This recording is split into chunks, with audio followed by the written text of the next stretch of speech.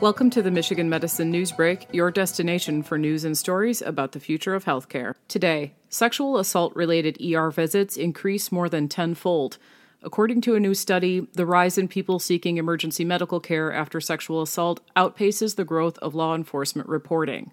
An increasing number of people are seeking emergency help for sexual assault, a new study suggests.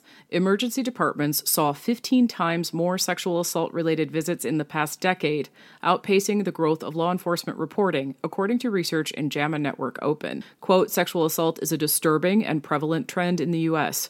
We know that people who experience sexual assault face numerous emergent health problems, but few seek emergency medical care, said senior author Erica Marsh, M.D., chief of the Division of Reproductive Endocrinology and Infertility at the Center of Reproductive Medicine at University of Michigan Health von Voigtlander Women's Hospital. Quote, these findings demonstrate the role that healthcare providers can play in improving long-term medical and psychosocial health for these individuals, end quote.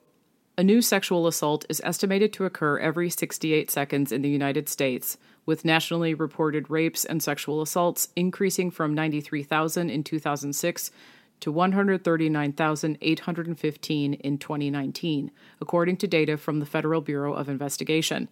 Studies suggest that people who have experienced sexual assault are at greater risk for suicidal ideation, post-traumatic stress disorder, depression, substance use, and chronic conditions than peers who have not. However, historically, a small percentage of people seek medical care for sexual assault, as few as 1 in 5, according to some studies, and when they do, it's often incomplete or inadequate care. Quote, some of the care provided by our partners in the emergency medicine space to those survivors could ideally come from a known, trusted provider who has an established relationship with the patient and where patients feel like they're in a safe space, Marsh said. Quote, we need to better understand where those opportunities are and how we can respond to these health needs in diverse outpatient settings, end quote. For the study, researchers analyzed data from the millions of emergency room visits a year, finding an increase from 3,607 adults ages 16 to 85 seeking emergency care after sexual assault in 2006 to 55,296 in 2019.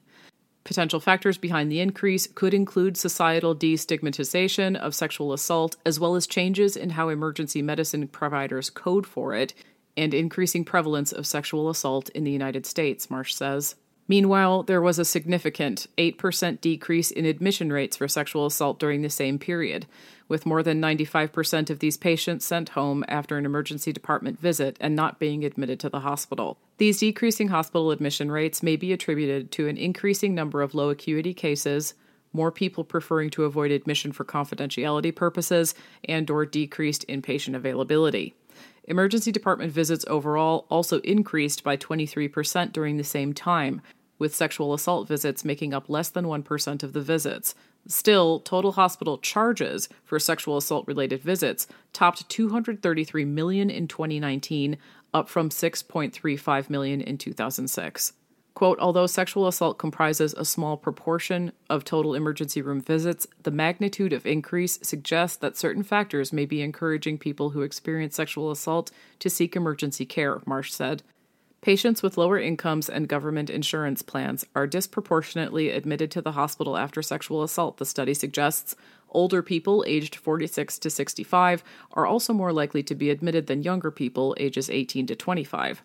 This may be attributed to other underlying conditions that could increase need for hospitalization, Marsh says. But those who seek help in the emergency department after sexual assault were also disproportionately younger women and those with lower incomes. While sexual assault is highly prevalent, estimated to affect more than half of women and nearly a third of men in their lifetime, according to the Centers for Disease Control and Prevention, there have been few long-term studies of how people seek care after sexual assault.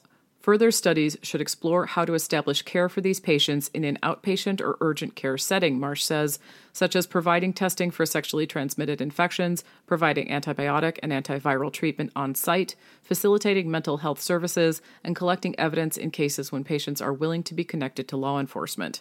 Quote, our findings highlight the populations who access emergency care most frequently and who is most likely to need hospitalized care, she says.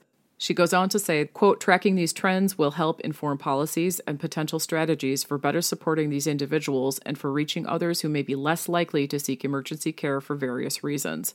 For more on this story and others like it, visit uofmhealth.org/health blogs, and you can subscribe to the Michigan Medicine Newsbreak wherever you listen to podcasts.